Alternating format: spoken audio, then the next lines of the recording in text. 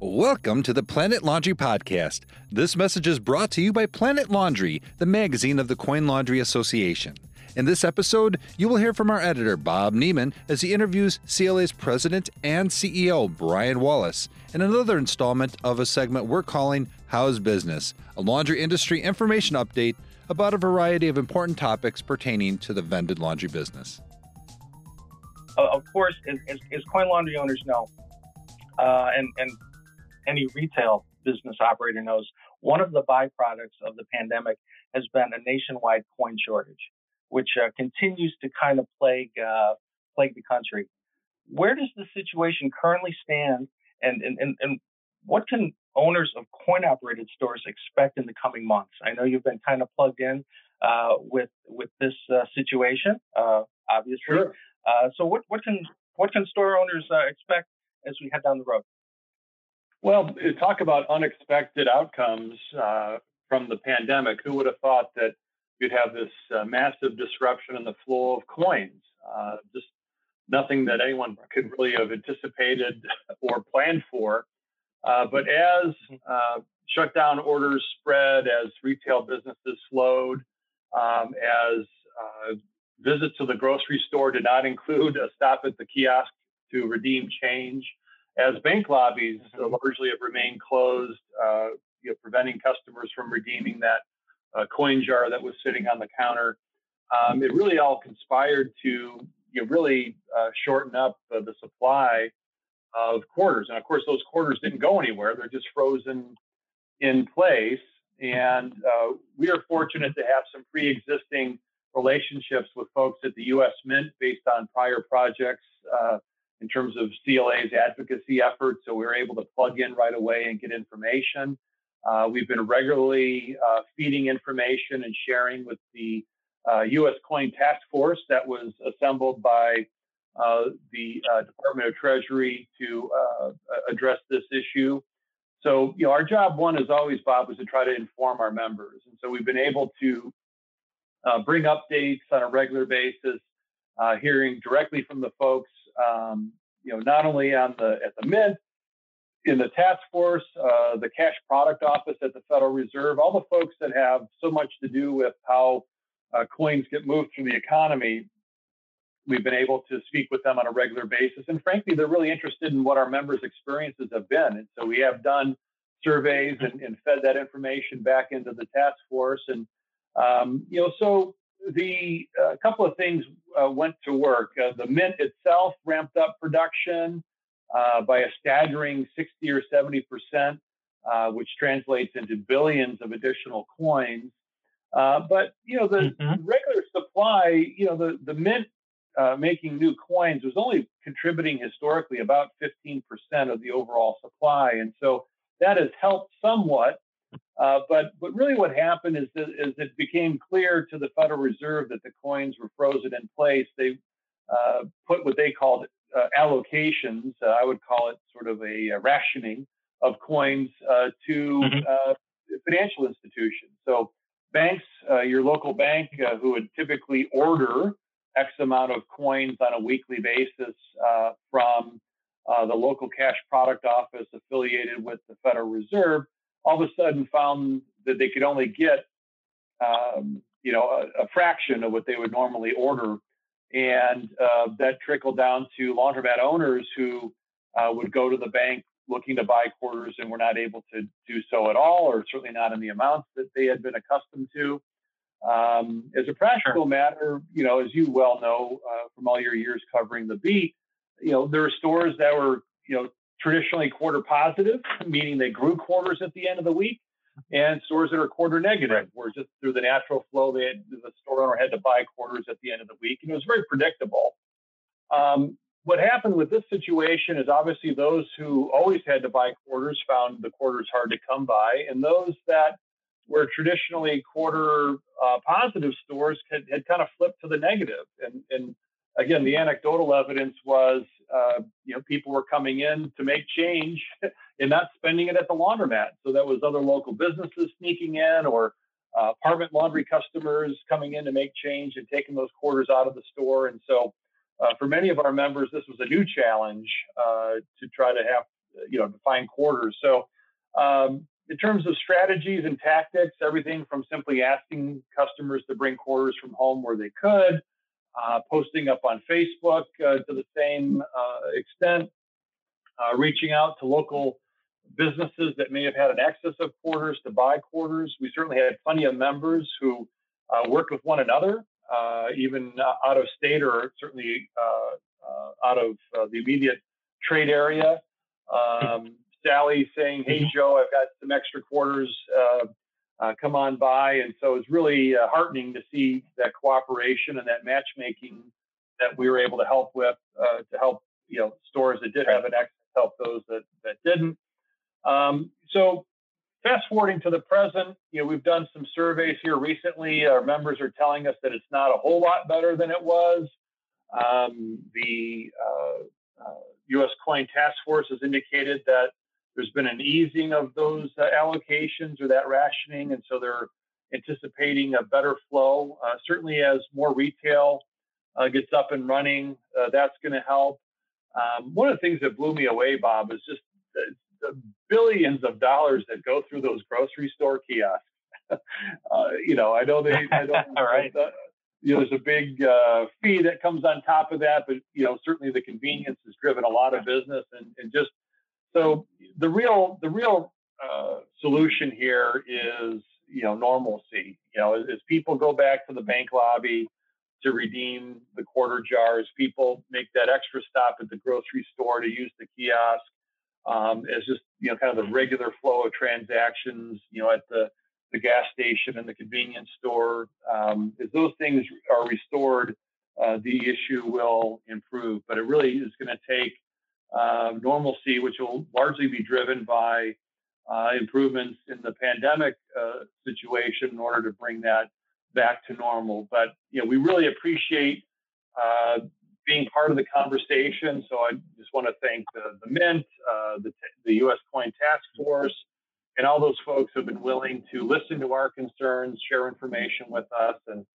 as things get closer to normal, hopefully in the near month, we ought to see a better flow of quarters going through. And just one quick anecdote or nugget from the survey that we did on the coin shortage of laundromat owners. One of the things that jumped off the page to me, Bob, was that 40% of respondents said that this situation over the last 7 or 8 months has them thinking about payment systems and adding those additional ways to pay more so than ever before. So back to one of our earlier themes about existing trends being accelerated due to the pandemic, I think this would be another strong example of that.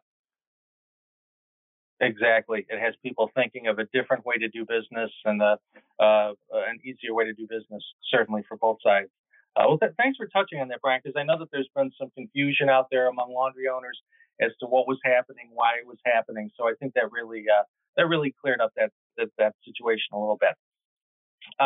Beyond the coin shortage, there have been a few other legislative and regulatory issues on which the CLA has really stepped up to advocate for the laundromat industry. Can you share a few of these issues and maybe where they currently stand? I know that there was a handful that you were working on pretty closely. Yeah, thanks. Yeah, certainly advocacy is one of our core competencies here at Coin Laundry Association, and sort of representing the best interests of the industry. So sort of when it rains, it pours. We had plenty going on trying to stay essential, and certainly the coin shortage took a lot of bandwidth, but there were a few things that are worth noting. I think that a little bit further down the list, but important nonetheless. We had really an odd situation with the FTC, the Federal Trade Commission, where they put out a notice for public comment on a recommendation to remove the requirement for garment care labels, which struck us as kind of odd and kind of concerning, right? We know that consumers, right.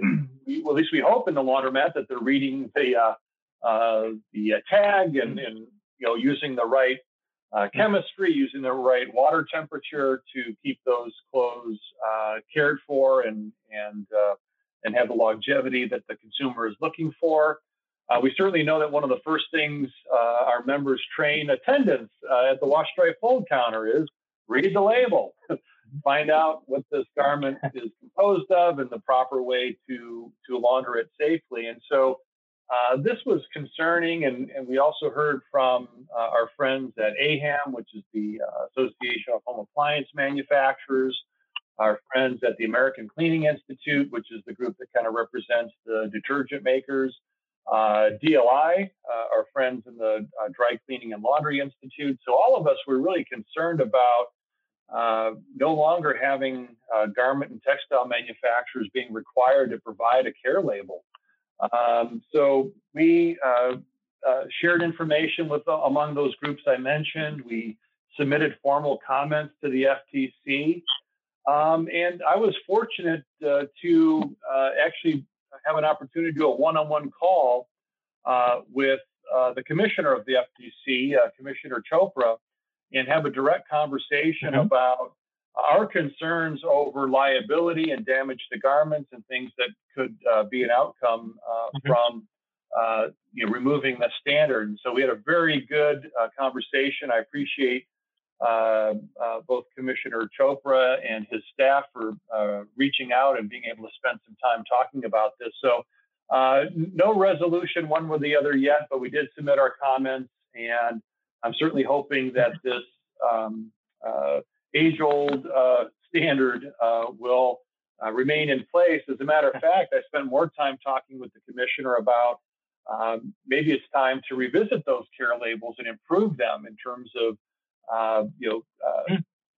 being up to speed with the current textiles being used and cleaning methods being used. It might be time to revisit. So rather than remove the requirement entirely, let's fix and update the current one. So that was an issue that is not yet entirely resolved, but we felt good that we were able to weigh in on that on behalf of our members. Another one that's happening here currently is a return of some legislation that speaks to coin composition. And I'll try to spare you the arcane, Bob. You've heard my long-winded explanations of this in the past. But the short version is that, we know that some coins, some denominations of coins, primarily the penny and the nickel, have a production cost, raw materials and manufacturing, that exceed the face value, right? So you see things on Facebook, and it's 2 cents. It costs 2 cents to make a penny, and it's we're all taxpayers. We all see the problem with that, and so there have been a couple of attempts at legislation in recent years from Congress to essentially mandate that the U.S. Mint look into this, look for other ways to kind of close that gap and make changes to the actual physical composition, the alloys being used, et cetera, to try to further bring down the production costs. And so in the past, we've stepped up on that. We've attended stakeholder meetings at the Mint, along with folks in the vending industry and armored car industry and other folks affected, and basically said, don't change our change, because well, as you well know, if there were certain changes made to the size, dimension, weight, electromagnetic signature of, in our case, the quarter, that would potentially leave our coin drops, coin slides, and other equipment obsolete and in need of replacement in order to accommodate not just the specter of a new quarter, but being able to accept both, right? Because you don't turn off the faucet and all the old quarters go away and only the new ones are in place. And so we submitted comments a number of years ago, just kind of talking about the hundreds of millions of dollars it would cost our industry and others to retool to accommodate a new coinage. And selfishly, we like to point out, Bob, that it only costs 8 or 9 cents to make a quarter. So in terms of the seniorage, between production cost and face value, the quarter wasn't the problem. So please leave it alone. So fast forwarding to this legislative session, Was very pleased to hear from staff from Representative Amidei and Senator Maggie Hassan from the Northeast, who are co-sponsoring legislation in both houses to basically authorize the Mint to, again, do this examination, look at ways to make things better. But we were able to have a number of conversations, again, engaging with other industry partners like NAMA, the National Automatic Merchandising Association that serves the vending industry, and a number of others to say, well, we're all in favor of lowering the cost, but we just want to limit the impact on industry. And so we were able to collaborate in both the House bill and the Senate bill to add language requiring that industry be heard from, requiring that any changes that the Mint we're going to consider would be seamless.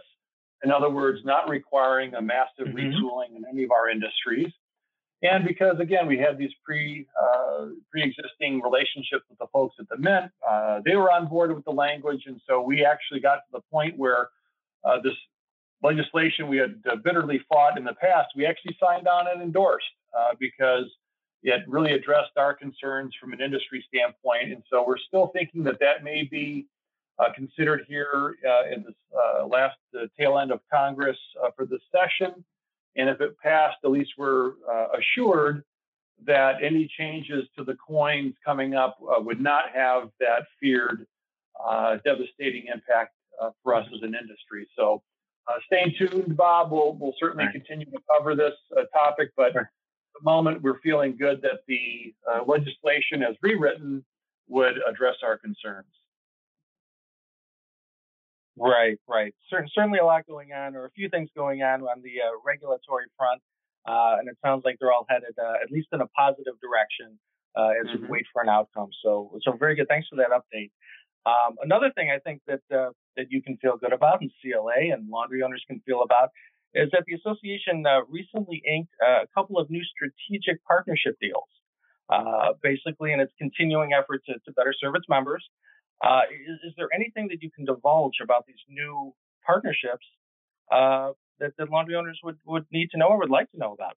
Anything you can tell us about? Yeah, sure, Bob. Always happy to talk about these things. And, again, one of our core competencies is to try to, bring business solutions, partnerships to our industry, using that core power of associations, which is the strength in numbers, right? So we've got a great track record. Many of our folks listening are familiar with CLA Insurance that's been providing property liability and work comp insurance to the industry for over 30 years. Our great partnership with Forward Energy, where we're helping our members buy gas and electricity at lower rates in those markets that are deregulated. Certainly our digital marketing benefit with AMP is just the best deal going for websites and reputation management and online directories and improving Google listings. That's been a home run. Last year, we also updated our services on demographics with a new partnership with Ideal Spot, bringing the best ever demographic services to market than we ever have had in the past. I'm a geek on those demographic reports, as you know. So that's been a lot of fun. So the big announcement here recently was a new partnership with LIG Solutions. And what their specialty is health insurance. And you know that we've talked about this at the office 100 times. Just, boy, how do you navigate health insurance on behalf of the members? It's so complicated and so complex, and it's just a tough one to get your arms around. And we were very fortunate to find LIG. They actually specialize in health insurance for very small companies, self-insured folks like a lot of our members, and help them navigate whether it's private coverage or going to the exchanges for the publicly provided solutions for health insurance, or just being able to set up a small company plan for a pair of spouses, a child that works in the business, or a manager or other key employees. And so I really encourage folks now that especially that we're now in the open enrollment period for Medicare, for the exchanges, all the other options that are out there, to simply call up. The worst you can do is find out that you've got the best deal going on your own, and you can pat yourself on the back. The best case is you find out that there's a better fit for you, and just to have somebody navigate all the options that are available. And again, being a small business owner, you sort of asked to be an expert in everything. And so with our CLA programs, what we try to do is, provide you a little backup in that. So you probably know enough about health insurance to be dangerous, but why not talk to an expert about it? So that's been kind of the blockbuster one we introduced just about a month ago with LIG Health Insurance. And we've got two more that I'm really excited about that will definitely save laundromat owners time and money, but we're going to have to wait till the next podcast to talk about those. A couple of deals that just haven't quite been inked yet, but we're excited about adding more to this suite of CLA business solutions, and again, put our power of association to work and bring things to the members with these key business services that they might not be able to access on their own. Absolutely. Fair enough. Very good. Thanks, Brian. Hey, last question for you. And again, I really appreciate your time today for sitting down and kind of spraying the all fields and kind of fielding these crazy questions. But looking ahead to 2021 and hopefully better days, what are you hearing about the upcoming Clean Show, which is scheduled for next summer in Atlanta? What can laundry owners expect? Yeah, there's been a fair amount of chatter about that, Bob. We've got a lot of exhibitors that are members of Coin Laundry Association, and as you know, we formally sold the Clean Show back in 2019 along with our other association partners, but very proud and pleased to stay on as sponsors of the show.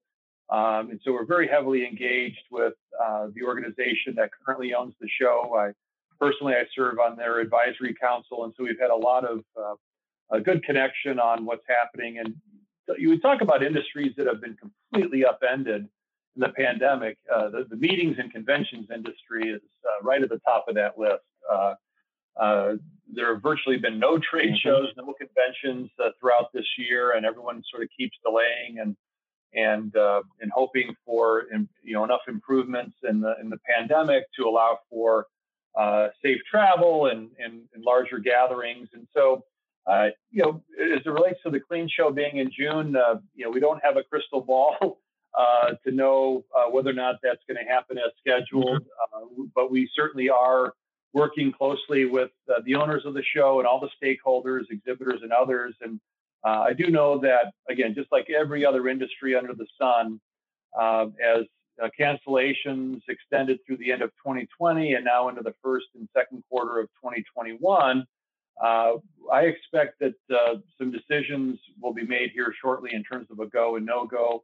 The Clean Show, you've been to so many yourself, we know just a big engine for making this industry hum, getting our members in front of the products and services and equipment that they need. So I'm certainly hoping that the show will happen sooner than later, but we'll just have to wait and see.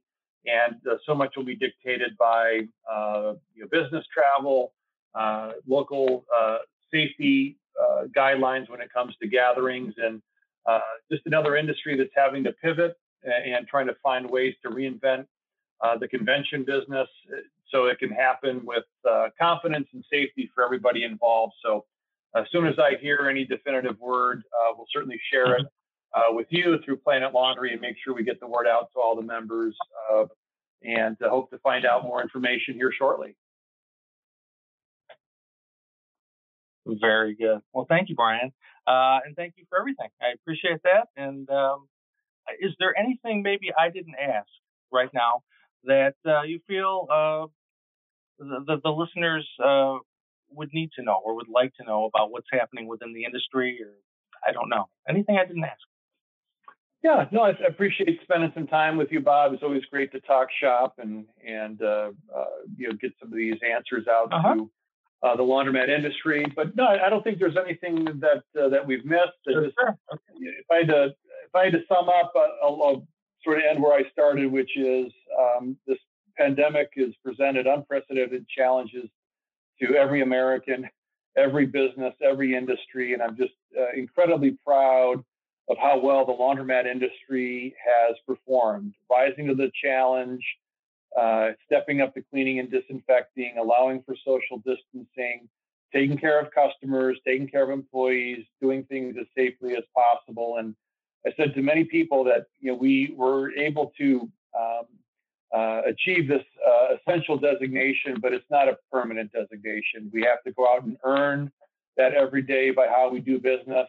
And so just want to continue to encourage the industry to continue rising to that challenge, be resilient, earn the essential designation, and we'll continue to do business, be successful, and take care of our customers. I think that's the perfect way to end it. Thanks, Brian, very much. Thanks, Bob. Thank you for joining us on our podcast today. Be sure to subscribe to Planet Laundry at www.planetlaundry.com/subscribe and follow us on social media at Facebook, LinkedIn, Twitter, and YouTube.